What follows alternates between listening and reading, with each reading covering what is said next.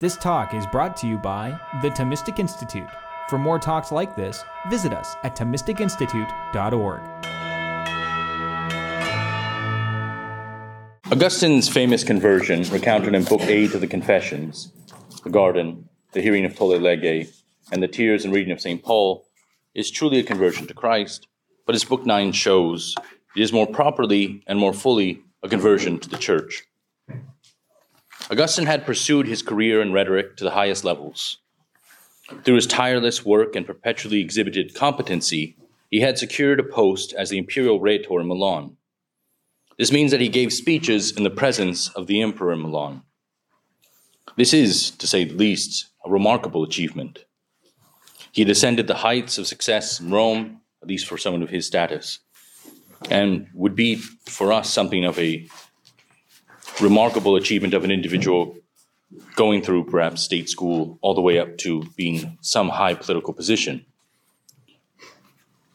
The hope that Augustine had, as he makes explicit in his Confessions, is that he would be granted a governorship by the emperor, as had happened with other imperial rhetors. This would permanently secure his status among the elite class. To this end, he dismissed his common law partner, with whom he had a son, who was a teenager at the time, and secured a marriage into a wealthy noble family. Yet when Augustine turns to embrace Christianity, he abandons these hopes entirely, retiring without having gained any of the security and social advancement that had consumed his entire youth, indeed his life up to this point. Augustine, as many in his time, saw baptism as the end of such ambitions. Augustine's baptism by Ambrose in April 387 was a clear rejection of and departure from his former career path. Cynical readings that Augustine could foresee his future fame are not only fanciful, but ignore the reality that Augustine took the more uncertain path. There is no way that Augustine could have known that his entering of the church would lead to him becoming Bishop of Hippo some 10 years later, and even more so that he would become one of the most influential Christians in history. It is true that Augustine could have simply professed his Christian faith as his own, his private religion. To some degree, this is what he had done as a Manichaean.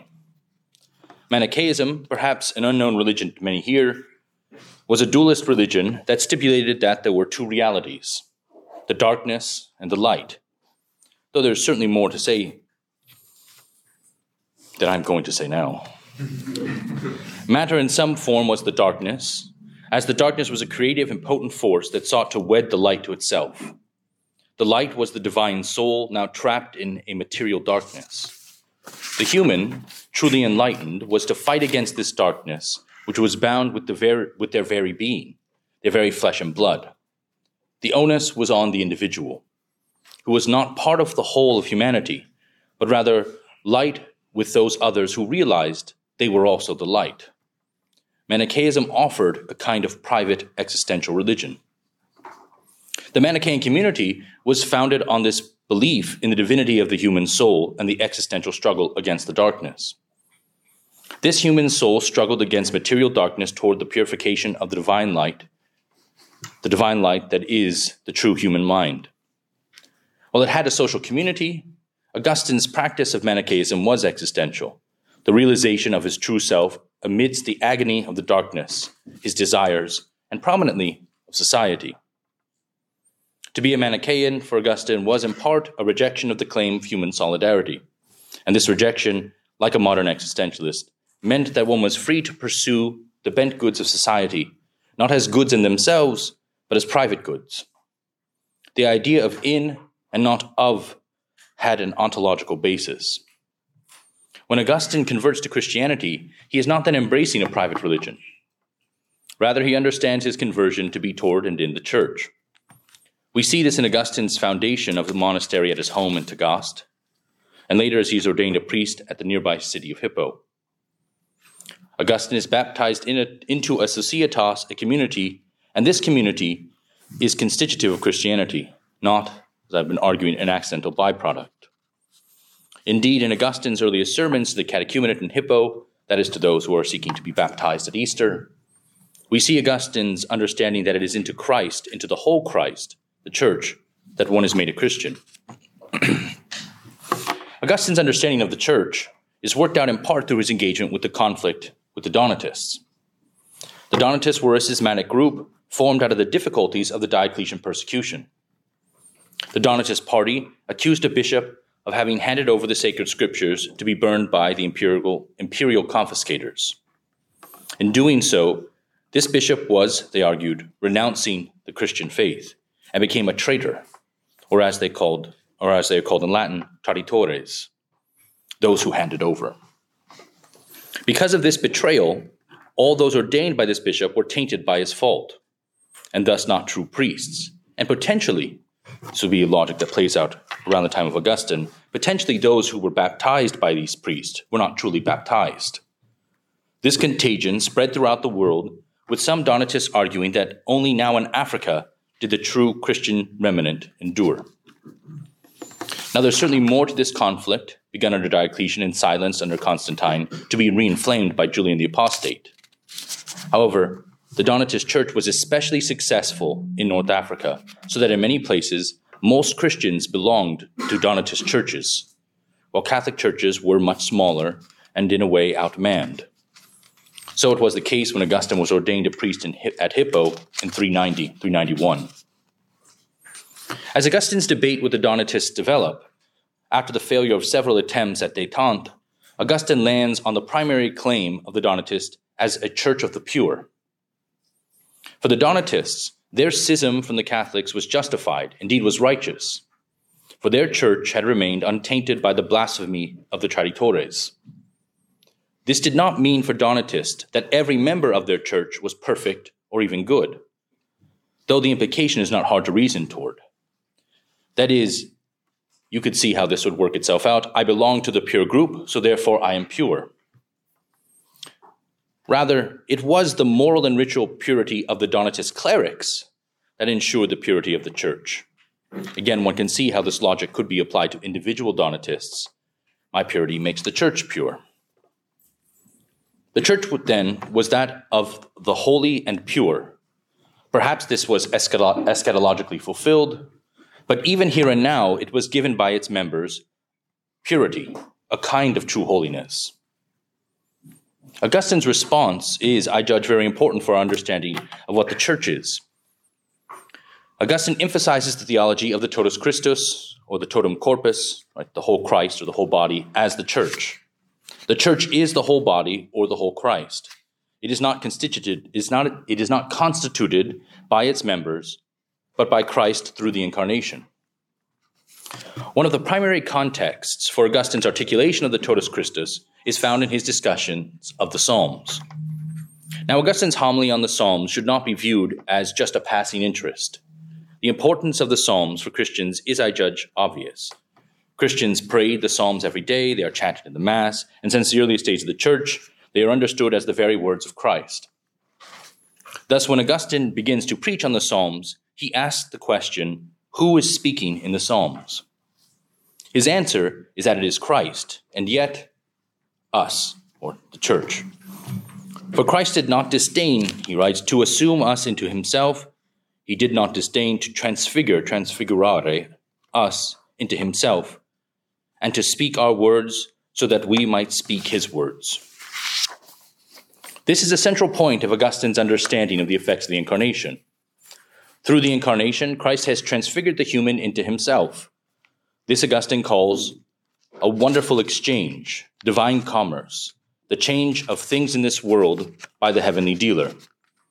This mutatio is in hoc mundo. It's in this world that these things are transformed or transfigured. Augustine does not understand the Incarnation as simply the fiat offering of grace that restores the human. To say this differently, the Incarnation effects a concrete transformation of the human through the reality of the Incarnation. The Incarnation joins the head, who is Christ, with the body, who is the church, the bridegroom and bride. Augustine writes, quote, the Son of God, who became Son of Man for our sake, to make us, who are children of men, children of God, end quote. The effects of the Incarnation is the taking up of a body, not just the Word become flesh, but the Word drawing humanity into himself. This again is the whole Christ, the totus Christus or totum corpus. So such a unity between head and body it is that when looking at the Psalms, Augustine avers that it is not simply that Christ speaks, but the Christian, but the church. There is one single voice because there is one body. Indeed, head and body speak as one. Augustine claims about the words of the Psalm, quote, "We all unquestionably said it with him. Without him, we are nothing, but in him, we too are Christ." End quote. This is the relationship between the incarnation and the church. For through the incarnation, the Christian is wedded to Christ. This union takes place through the bond of charity, which in many places is called the Holy Spirit by Augustine. Of this bond, Augustine states, quote, "Were it not for the body's linkage with its head, through the bond of charity, so close a link that head and body speak as one." Augustine turns to the book of Acts for an example of this unity. When Paul, or Saul, is persecuting the Christians and is knocked down by Christ on the road to Damascus, Christ asks Saul, "Why do you persecute me?" Not, as I've noted earlier, "Why do you persecute my followers?" Why does Christ ask this? Because, Augustine says, Christ has united the Christian to himself. I hope that some of this theology has been made clear earlier in reference to the martyrs, but suffice it to say, the effects of the incarnation are a social, hence relational transformation into Christ. It is then of a deepening of human solidarity in the very source of unity. So it is that through Christ's gracious charity, the Christian is bound in charity, a charity that ensures close connection. And close connection embraces unity, and unity preserves charity, and charity, Augustine says, brings the Christian to glory. The extent and profundity of the human's union with Christ is witnessed in Christ speaking through the Psalms. Christ does not simply speak on behalf of the church, but truly speaks as the church, as Christ's body. Augustine observes how Christ speaks as the church in her confusio, her anger, in persecution, and in her temptation. Christ is not speaking the Psalms vicariously, rather, in truth, Christ speaks as the church. Augustine emphasizes, quote, "Christ is speaking here in the prophet. No, I would dare to go further and simply say, Christ is speaking. He is going to say certain things in this psalm that we might think inappropriate to Christ." End quote. Christ speaks the words of his very body because his body has been truly transfigured into union with him. The church is Christ's body. In a way, the church is Christ. Thus, Augustine avers, quote, "Yet it is Christ who is speaking, because in the members of Christ there is Christ. I want you to understand that head and body together are called one Christ." This is the one Christ. The church is not an addition to the incarnation or even a locus of the individual's salvation. Rather, the church is the body wedded to Christ through the incarnation, in the church's sacraments, in baptism, in the Eucharist, as we will see. Augustine's image of how the church incorporates individuals into Christ is vivid and I judge different from how we, or I should say I, often understand the church. Augustine describes how the church prowls for humans. He says the church eats them. That is, the church devours and incorporates the human into Christ. This image of eating or of incorporation aptly shows how humanity is made into Christ.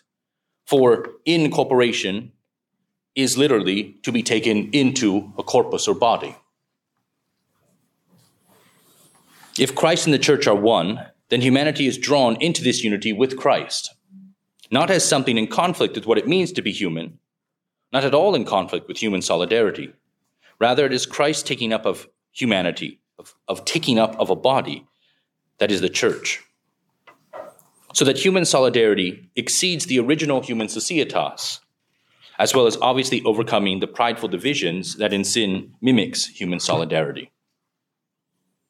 Augustine understands the church, that is the body of Christ, not simply to be realized in those who gathered around Christ and joined together after Christ's passion, resurrection, and ascension. Rather, whereas the incarnation of Christ is foretold in the Old Testament throughout, Augustine contends the church was disclosed openly. Hence, the Old Testament, Israel, and the promise to Abraham are mysteries of the church. Abraham was not called by God and told of the uncountable numbers of his descendants just as a result of his faith. Instead, the promise to Abraham is of the body of Christ, first in Israel and continued, fulfilled in Christ as the church. Hence, Augustine proclaims that in Abraham, Christ is proclaimed in shadow, but the church is disclosed openly. Quote, "No sooner had the head been foretold than the body must be too," end quote. The church then is bound with the incarnation. That humanity is made into one societas or incorporated into Christ indicates another dimension of Augustine's understanding of the church. As I noted with Augustine's criticism of Donatism, the church is a societas, but not a society or societas formed merely by the consent of its members or the shared ideological outlook among those who join the church. Yet many do not see the church this way. They view the church merely as such a society, either as the Donatists view the church, as that communion that they construct and maintain in their own purity, or as the Christian emperors might view the church, as a social instrument, both expressing the unity of Roman Imperium and held together through Roman Imperium. What these views miss or distort is that the church is constituted through grace. One way that Augustine describes this is that those who do not see the church, especially those who do not see the figure of the church throughout the scriptures, are those then who do not truly see Christ. He says, for, quote, "They did not want to be saved gratis." What is meant by this gratis, to put it simply, is that one cannot see the church because one does not want or refuses to see what is constituted freely and not by one's own will. I want to return to this as it pertains to the church, but a word about grace is, I think, helpful. Without going into the particulars of a doctrine of grace, predestination, cooperative, or other forms of grace, a basic description that Augustine gives of grace is that grace is a gift. Augustine uses the image of the soldiers casting lots at Christ's crucifixion for Christ's seamless tunic. Casting lots, just as how the disciples were guided to find the replacement for Judas Iscariot, is an image of God's gift. So with the soldiers at the crucifixion, they cast lots for Christ's tunic, not because the tunic was for sale, so that they might purchase it, nor do these guards win Christ's tunic because of their merits, nor can they render asunder the tunic which is seamlessly won, in a way, from head to body. Through the image of the seamless tunic and the casting of lots, Augustine contends that grace is not for sale. Grace is God's will, not our merits.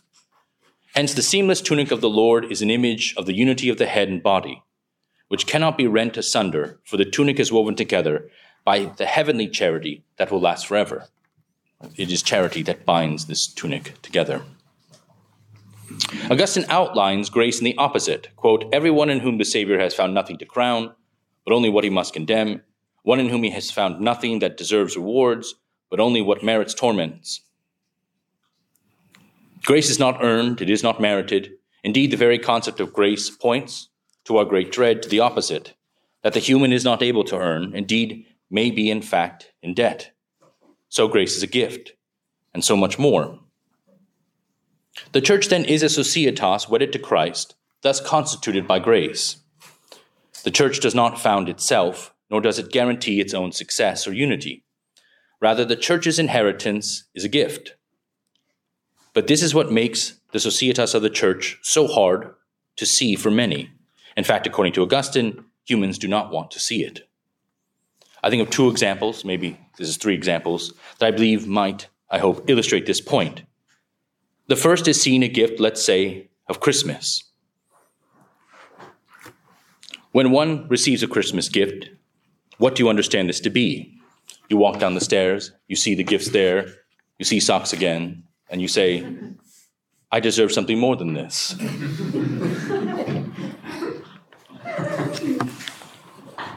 I hope my children hear this. In a way, a Christmas gift, which is a gift, is inexplicable to our reductive way of thinking.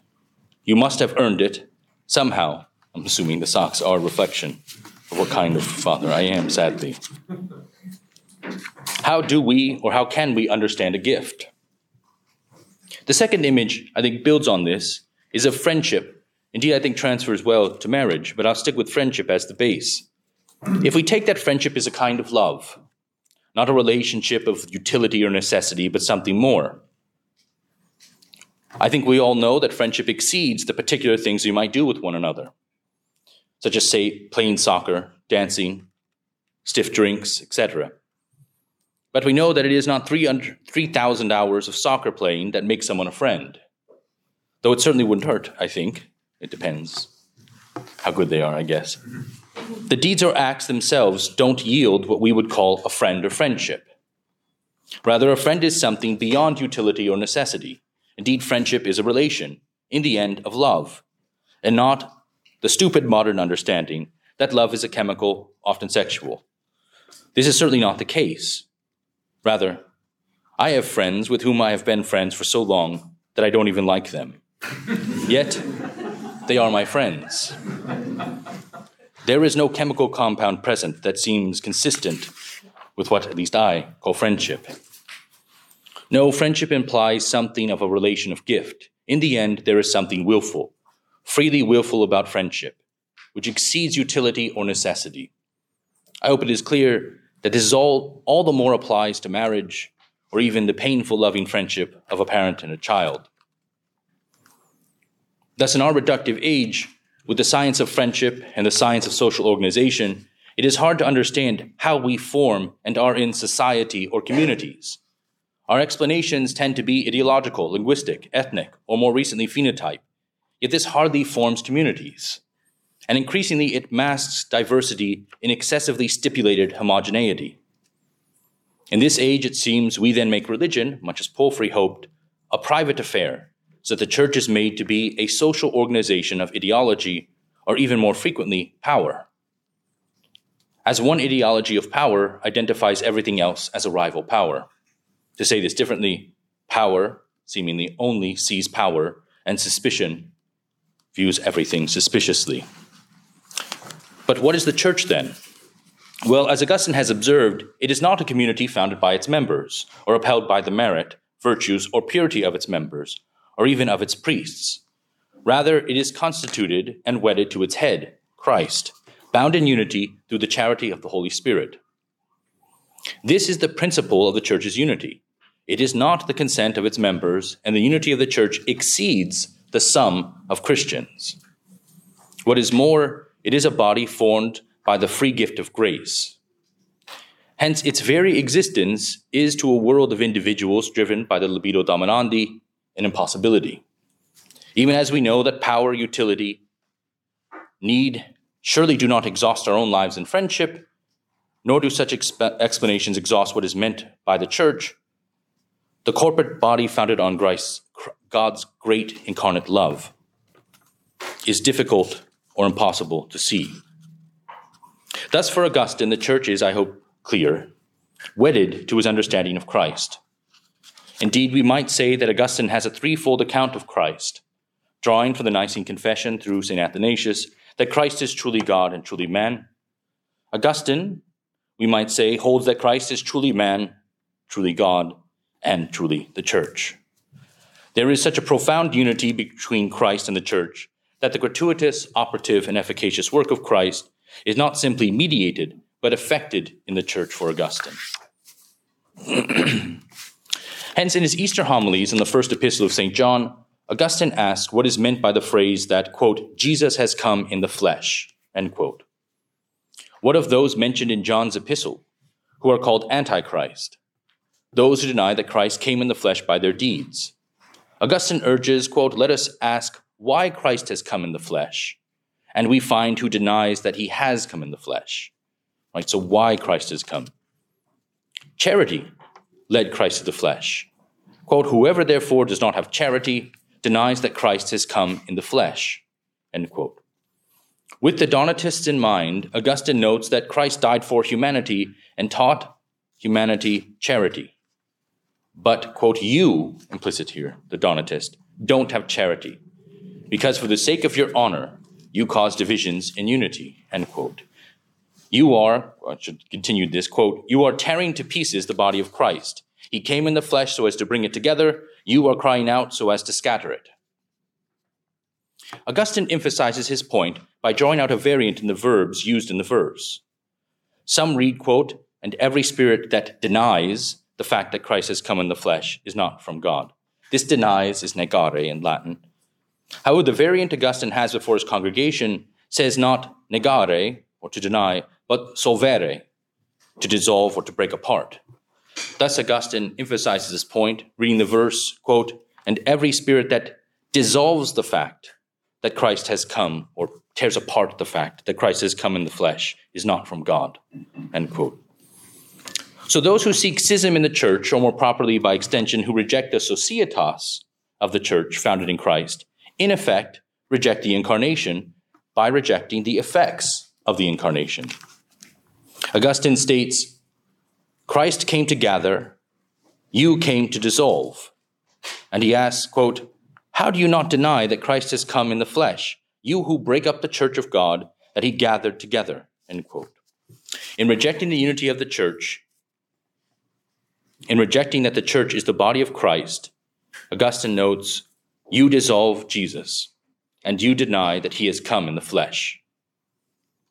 For Augustine, there is no rupture between the body of Christ and the incarnation of Christ. Just as a Christian is made one with Christ as the church, so too the means of participation in transformation are the sacraments of the church. Augustine, as all in the early church, discusses the birth of the Christian from the mother church, a particularly North African phrase, I'd say. Augustine tells his congregation that the mother church is in labor. He repeats that they are a people being created and from birth will grow up in Christ. One grows in maturity in the church, from infancy to old age.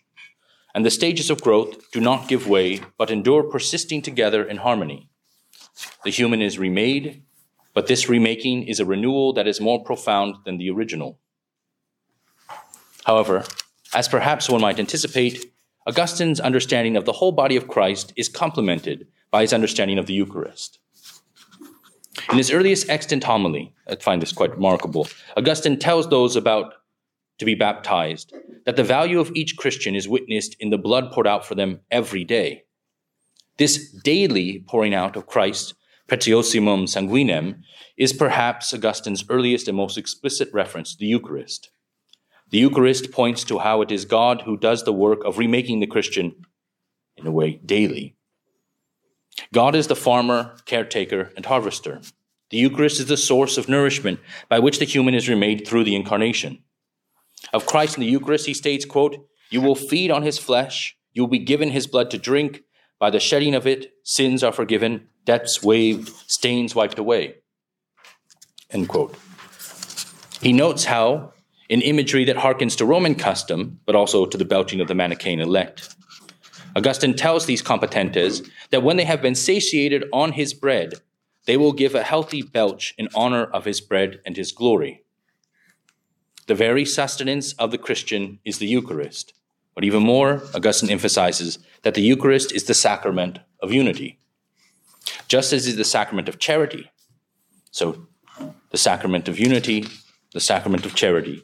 Hence the Eucharist is the bread of life for the whole church. It is the kind of food that consumes the one eating it. This is beautifully recounted in the Confessions when Augustine relays God speaking to him in an ecstatic experience. God says to him, quote, "When you consume me, it is you who are consumed." Augustine's failure at this point of the Confessions is that he seeks simply to hold on to God rather than be transformed by God. Augustine's theology of the church, then, is profoundly social and raises questions of how this body, wedded to God in time, extends beyond the so-called Christiana tempora, a topic I will address tomorrow. But the question is raised, if the church is the body of Christ, and this body realizes a more profound human solidarity, it is not a solidarity realized, is it a solidarity realized for its own sake? It is not. If it were realized for its own sake, this would make it something merely accomplished by humanity, perhaps initiated by God, but enduring and persistent in part through the cohesion of its members. If this image works, it would be as if I gave you a great sum to start a business or some such venture. You might come to think that the reach of this venture is limited to your work, to your success, to your merit. No, rather for Augustine, the church is concrete as it extends through time, through all time. And this community, founded in Christ, is gracefully bound and transformed through its head. Yet, this work is not so narrowly confined. When Augustine is presented with some questions that the philosopher Porphyry asked nearly a century earlier, Augustine stops to explain how it is that the church is not merely a novel historical occurrence. Porphyry asked why Christianity had to occur now, or rather recently, and what of all those who lived before or who live elsewhere, and have not been visibly joined to the Christian faith? Augustine's response is, I think, remarkable, but it is long. Quote, "From the beginning of the human race, at times in a more hidden way, at times in a more evident way, as God saw that it was appropriate to the times, he did not cease to speak in prophecies, and there were not lacking those who believed in him, both from Adam up to Moses and in the people of Israel, which was by a particular mystery a prophetic people, as well as in other peoples before Christ came in the flesh. For some are already mentioned in the holy books of the Hebrews from the time of Abraham, people not his descendants according to the flesh, nor members of the people of Israel, nor those who joined the people of Israel from another society. They were nonetheless sharers in this mystery. Why then should we not believe that there were also others now, and then at other times and in other peoples, even though we do not find them mentioned in the same authorities? In that way, the salvation brought by this religion, the only true religion, by which true salvation is also truly promised, was never lacking to anyone who was worthy of it, and anyone to whom it was lacking was unworthy of it." End quote. Sharers in the mystery of God's action to unite humanity to Christ is not limited temporally or locally. Augustine's common example, especially in later works, is Job, who was neither Jewish nor had the law. Nevertheless, Job is judged in the scriptures to be righteous and holy. Hence, Augustine rejects Porphyry's suggestion that there is no universal way presented in time for salvation or for the soul or for the human, a point I will address tomorrow. In response, Augustine articulates his understanding of the extension of Christ's activity beyond the limit placed by Porphyry's objections of localization and temporal boundedness. To put it differently, and in view of the whole of what I have said of Augustine's ecclesiology, for Porphyry, if Christ's work is in time, and it truly transforms the human in time, in and as the church, as the body, then it cannot be a true societas. Yet, as Augustine's incarnational ecclesiology suggests, throughout time, by God's grace, in potentially any place, the human is incorporated into the church. This is a truly concrete transformation. It is a social transformation, even if the scope of this is limited in time and place. The reality of the church does not exclude the visible, here and now, simply because it has incorporated those who have come before. Indeed, that the church exceeds what may be the limited scope of a given moment or space does not diminish its concrete reality in the here and now.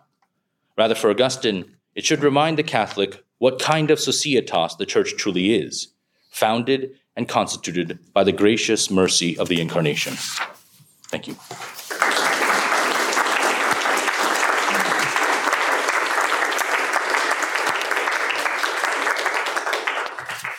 Yes. Is there anything in Augustine's ecclesiology laying out distinctions between those who are members of the church that are in a state of mortal sin, but are still members somehow, even though they lack grace? Or because you spoke of grace as being what unifies the church, and that makes sense. But there's obviously a fringe situation where you have to address people, presumably in the church, who don't have grace. Does he discuss that at all? Yes. I'll note, though, in particular, you'd say penitence, right? And they're discussed all the time. So, I mean, obviously, the ultimate sort of status of these penitents is sort of in God's. But they're still, in a sense, part of the church. In fact, some of it is so much so that it's somewhat confusing today. I don't think this exists really, but the catechumenate did not just consist of those entering the Lenten pre-baptismal catechesis. Augustine himself seems to have been a catechumenate. Perhaps there's the little thing recounted where he's put up by his parents. An interesting thing to say, his father would be there, but that's another point. That people are catechumens who then delay baptism, some of them their whole lives, and Augustine writes about this as well. And these still are considered in some places as still parts of the church. Does he discuss the mechanism of that? Well, there is still a rite that sort of signs in. They still are at risk. He still says ultimately baptism, right, is what includes a major part. And the Eucharist is a sacrament of unity. So delaying this is a precarious thing. But they're still, in a way, part of the church. But they're, he would say, sort of risking quite a bit to endure in that state. So the same with penitence, would say, performing penitence. And the Enchiridion talks about some of this, but also many of his homilies with the penitents and those in mortal states. What Augustine had to say about Eucharist and being food that we consume that is simultaneously consuming us. This is something that you see in literature across different saints in different centuries. Probably from Augustine. Yeah, you had mentioned that you had said a phrase something like it was something that he fought against. In the Confessions of Books 7, he recounts this where he has an assent to God and he wants to consume God. And then he's turned away. He's not actually partaking. He's not baptized or anything at that point.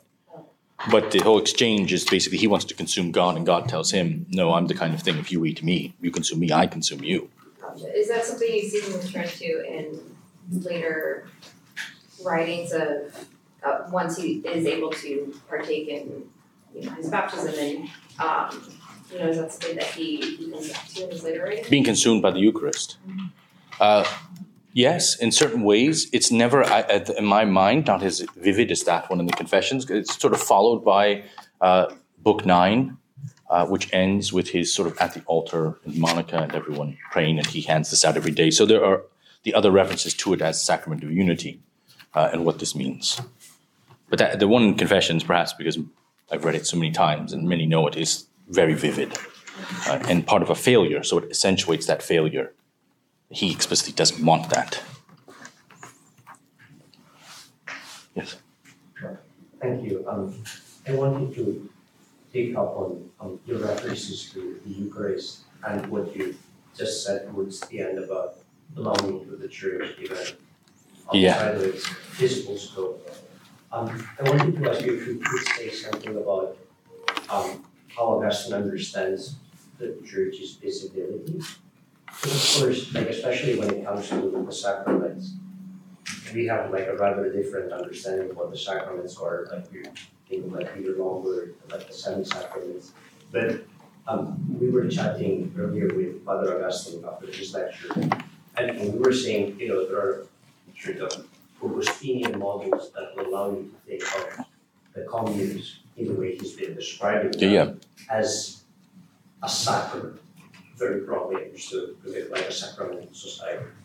So I guess my question is, how does Augustine negotiate that with in respect to the church's visibility and then its role in the spiritual place you're incorporated in? Yeah, so I think so how does he negotiate the sacrament, the visibility of sacraments in society in a sense? The first, I guess, just speaking generally, there are lots, we have several of these homilies, you probably know, from the dedication, the Dedicatio Ecclesiae, which are not quite, he doesn't refer to them as sacraments, but nonetheless are very visible public things. It seems even his being placed on the sort of step with his parents is a somewhat visible thing. The markings that you have for some of these catechumens and their professions are at least palam, supposed to be open. So all of those dimensions, I think in a way, Augustine, because the bishop has a political role, he has his other chair and other responsibilities, that dimension also is extremely public, but not necessarily sacramental, but still an extension of that. And as sort of taking from you, as you say, with martyrs, sacraments and their celebrations and where they are, their shrines, and these things. So all of those ways, I think. I don't know, it's hard because sacrament's such a difficult term at this time. We would say 7, but how Augustine uses it, I think very visibly, in a sense, very publicly so. Not to the point of the communes, but there's some, I would say there's room in Augustine for this. Maybe not the complete co-opting. I think maybe there would be some suspicion, but if that makes sense. I think very much in many places. I also think living in a time where Constantine's vision at least is known, right? I mean, you couldn't help but see how some of these crosses and these things, I mean, people seem to know, pagans, we have examples of them seeming to know that Christians sort of kiss the pillars in the church. So many of these practices you could see there's now going to be increasingly sort of public pieties everywhere, which then the bishops are very much involved in, and the deacons and others. So I think very much so, a visible sacrament, and that's going to be, it will play itself out with the Vandals very badly. 2 questions. So I'm really interested in this process of incorporation of the person into the body of Christ. So for Augustine, is this incorporation kind of a, I'm not really sure how to say this other than like a one and done, right? Like, is there like a moment of incorporation, or is there like a continuing process of incorporation of the person into the body of Christ? So yes. Yes, the latter. Okay. So is this one and done incorporation? Yes, it's a continual process. However, the thing about it, and this is how you sort of just think of it as grace works. If someone is baptized on their deathbed, I think this is part of why Augustine is less agonizing at times over his father's fate than his mother's. Right? He's baptized right before his death, seemingly, or at least within the time. And in a sense, he did no wrong, as he says, no so great sin after this. There's a sense in which, yes, baptism alone may affect this. However, it isn't one and done. I mean, this would just be kind of sort of moving over to the, I mean, because one is incorporated, and it is lived, etc. Can I follow up on that? Yes, absolutely. So if it is this process, then what is the role of the person within this incorporation, right? Must we continue, like, make a continuing choice to sort of be incorporated within the body of the church? Or is this something that is just sort of... So I would like to... Yeah. So is it something that we have to sort of continually choose? So first, I would like to bracket language of choice in this, because it sort of leads down a certain path, I think. Sort of constant self-reflection, and I would say navel-gazing is a modern phenomenon. I'm just kidding. But it does seem like it leads down a certain path. There's, if I may append, I guess, the Eucharist to this, as something which one is to participate in, as that which is then the sacrament of charity, if you take it as an infusion of charity, and the sacrament of unity, it sort of shows you that the conditions, you are not going to make this unity yourself. So that alone, like how you are part, you are receiving it as a gift. And you're transformed by it. So that alone shows, I think, something of its continual process. But it also doesn't, that I hope shows, then it isn't one just chooses again to reaffirm, as one says, like, today I will be a good parent again. This sort of process. Of course, there are sort of moral decisions that come into place, but then that might put the onus so much on you. So I want to just caution against that. Does that make sense? But I mean, still, as one obviously lives this out, and I think then the model of as the sacrament of unity, and you could say a penance itself, shows more. It's like the one is continually acting. But I think the emphasis on choice or decision is maybe leads down a certain trajectory that I think is not where Augustine goes. Then maybe it does. Yes. Is the act of giving as a basis for a friendship supposed to be an image of divine kenosis or something like that? So I wasn't doing it that way. I think, yes, I mean, you could think of John 15, you're no longer servants but friends, and this thing of how that is a gift. I hope my image is clear that I find this to be, there's no way to explain reductively a friendship. Right? It would be like, why are you friends with someone? Well, because I grew up with them, or because they like a video game, or because they like this. I know I'm taking this away from what you asked. So just to say, as an image of something that is a relation, a standing next to someone of love, which doesn't have that reductive. So then of the gift undeserved, yes. And then divine kenosis, yes. At least as John 15, as an example, which Augustine refers to this verse obliquely and explicitly numerous times. Is that? Yeah, thank you. Yes. Do you think that by the time Augustine proposed the city of God, the view of invisibility in the church changes? Because one of the themes in the city of God is mixing and weaving together of members of both cities, and how members of the church might not necessarily be members of the city of God. So there's a complication there, in at least the visible entity of the church. So I'm just wondering, do you do a lot from the confession, so you think by the time that he does the City of God, his view changes at all? So first, I'll say something to this tomorrow.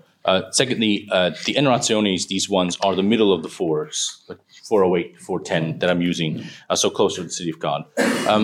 So to say the church is always visible, and then does he become more cautious of how visible? I would say yes, slightly. But they were talking about from not the confessions, but from works earlier than that. In only, I think, 2 references would I say that that is the case, that he seems to be triumphalistic, if you will. I think that the caution, though, is just of simply, because it's formed by grace, just has it functions, you don't really ever know. I mean, if you did know, you'd be a church of the pure. So I think the Donatist, it doesn't require the fall of Rome. Right? You just have to see that if you're going to be a community that's constituted by a free act of love, then you realize you haven't earned this.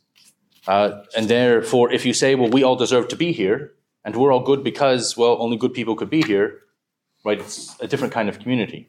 So I think people emphasize very much the massa damnata, but massa is unformed, right? It's a thing without form. So how large, how big, who, all of these, that's not Augustine's focus. Yeah, so would you say that that's almost like a positive reinforcement for faith? Yes. Yeah, and mercy, and almsgiving, and all of those things as well, concretely, which is something also I didn't mention publicly, all of those. So I was interested a couple of days ago when you compared the Stoics to the Platonists as, to become a Platonist is you're sort of joining a movement or an academy. And so I'm just thinking about there's this sort of on and off status of the Platonic Academy in the Empire. I think it's kind of moving around sort of before and during and after Augustine's lifetime, and then a few decades after him will be sort of formally shut down. The Justinian will, of course, eventually shut it down altogether. Right, yeah. So this is sort of open-ended, but I mean, I'm sort of wondering just your thoughts about that. The possibility of a Platonic academy in the Christian Roman Empire. It could be, vis-a-vis like Augustine's idea of a sort of community in friendship. But I mean, it sort of seems like in some way he is fighting. He's debating the very representatives of that kind of community.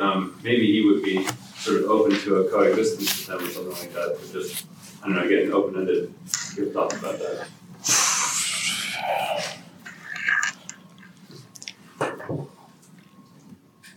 Yeah. So would he be favorable to a coexistence of a sort of Platonic society and the Christian one? I mean, I just say this is sort of it's copping out, I guess, but he seems to think that they should convert. And I don't mean this forcefully.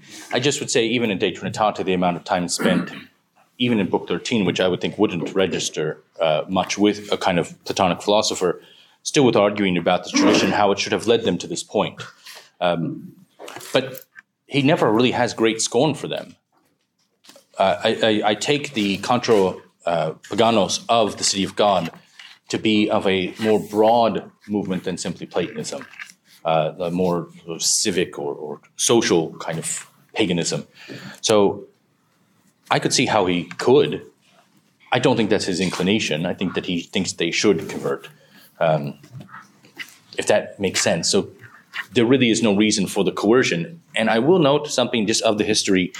The coercive tactics, though they do extend to the pagans, and there's all these issues of riots and things that happen, more explicitly, though, it is to heretical groups.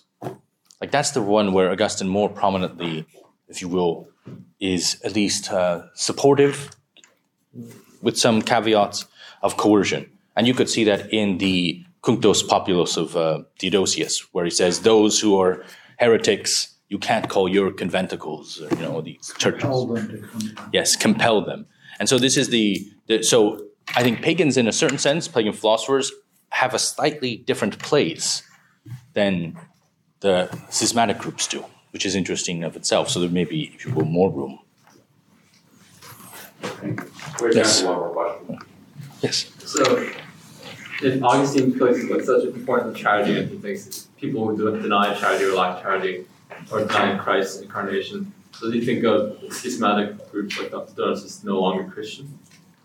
Well, so it's complicated, I guess, to say no longer Christian, but they're denying the incarnation.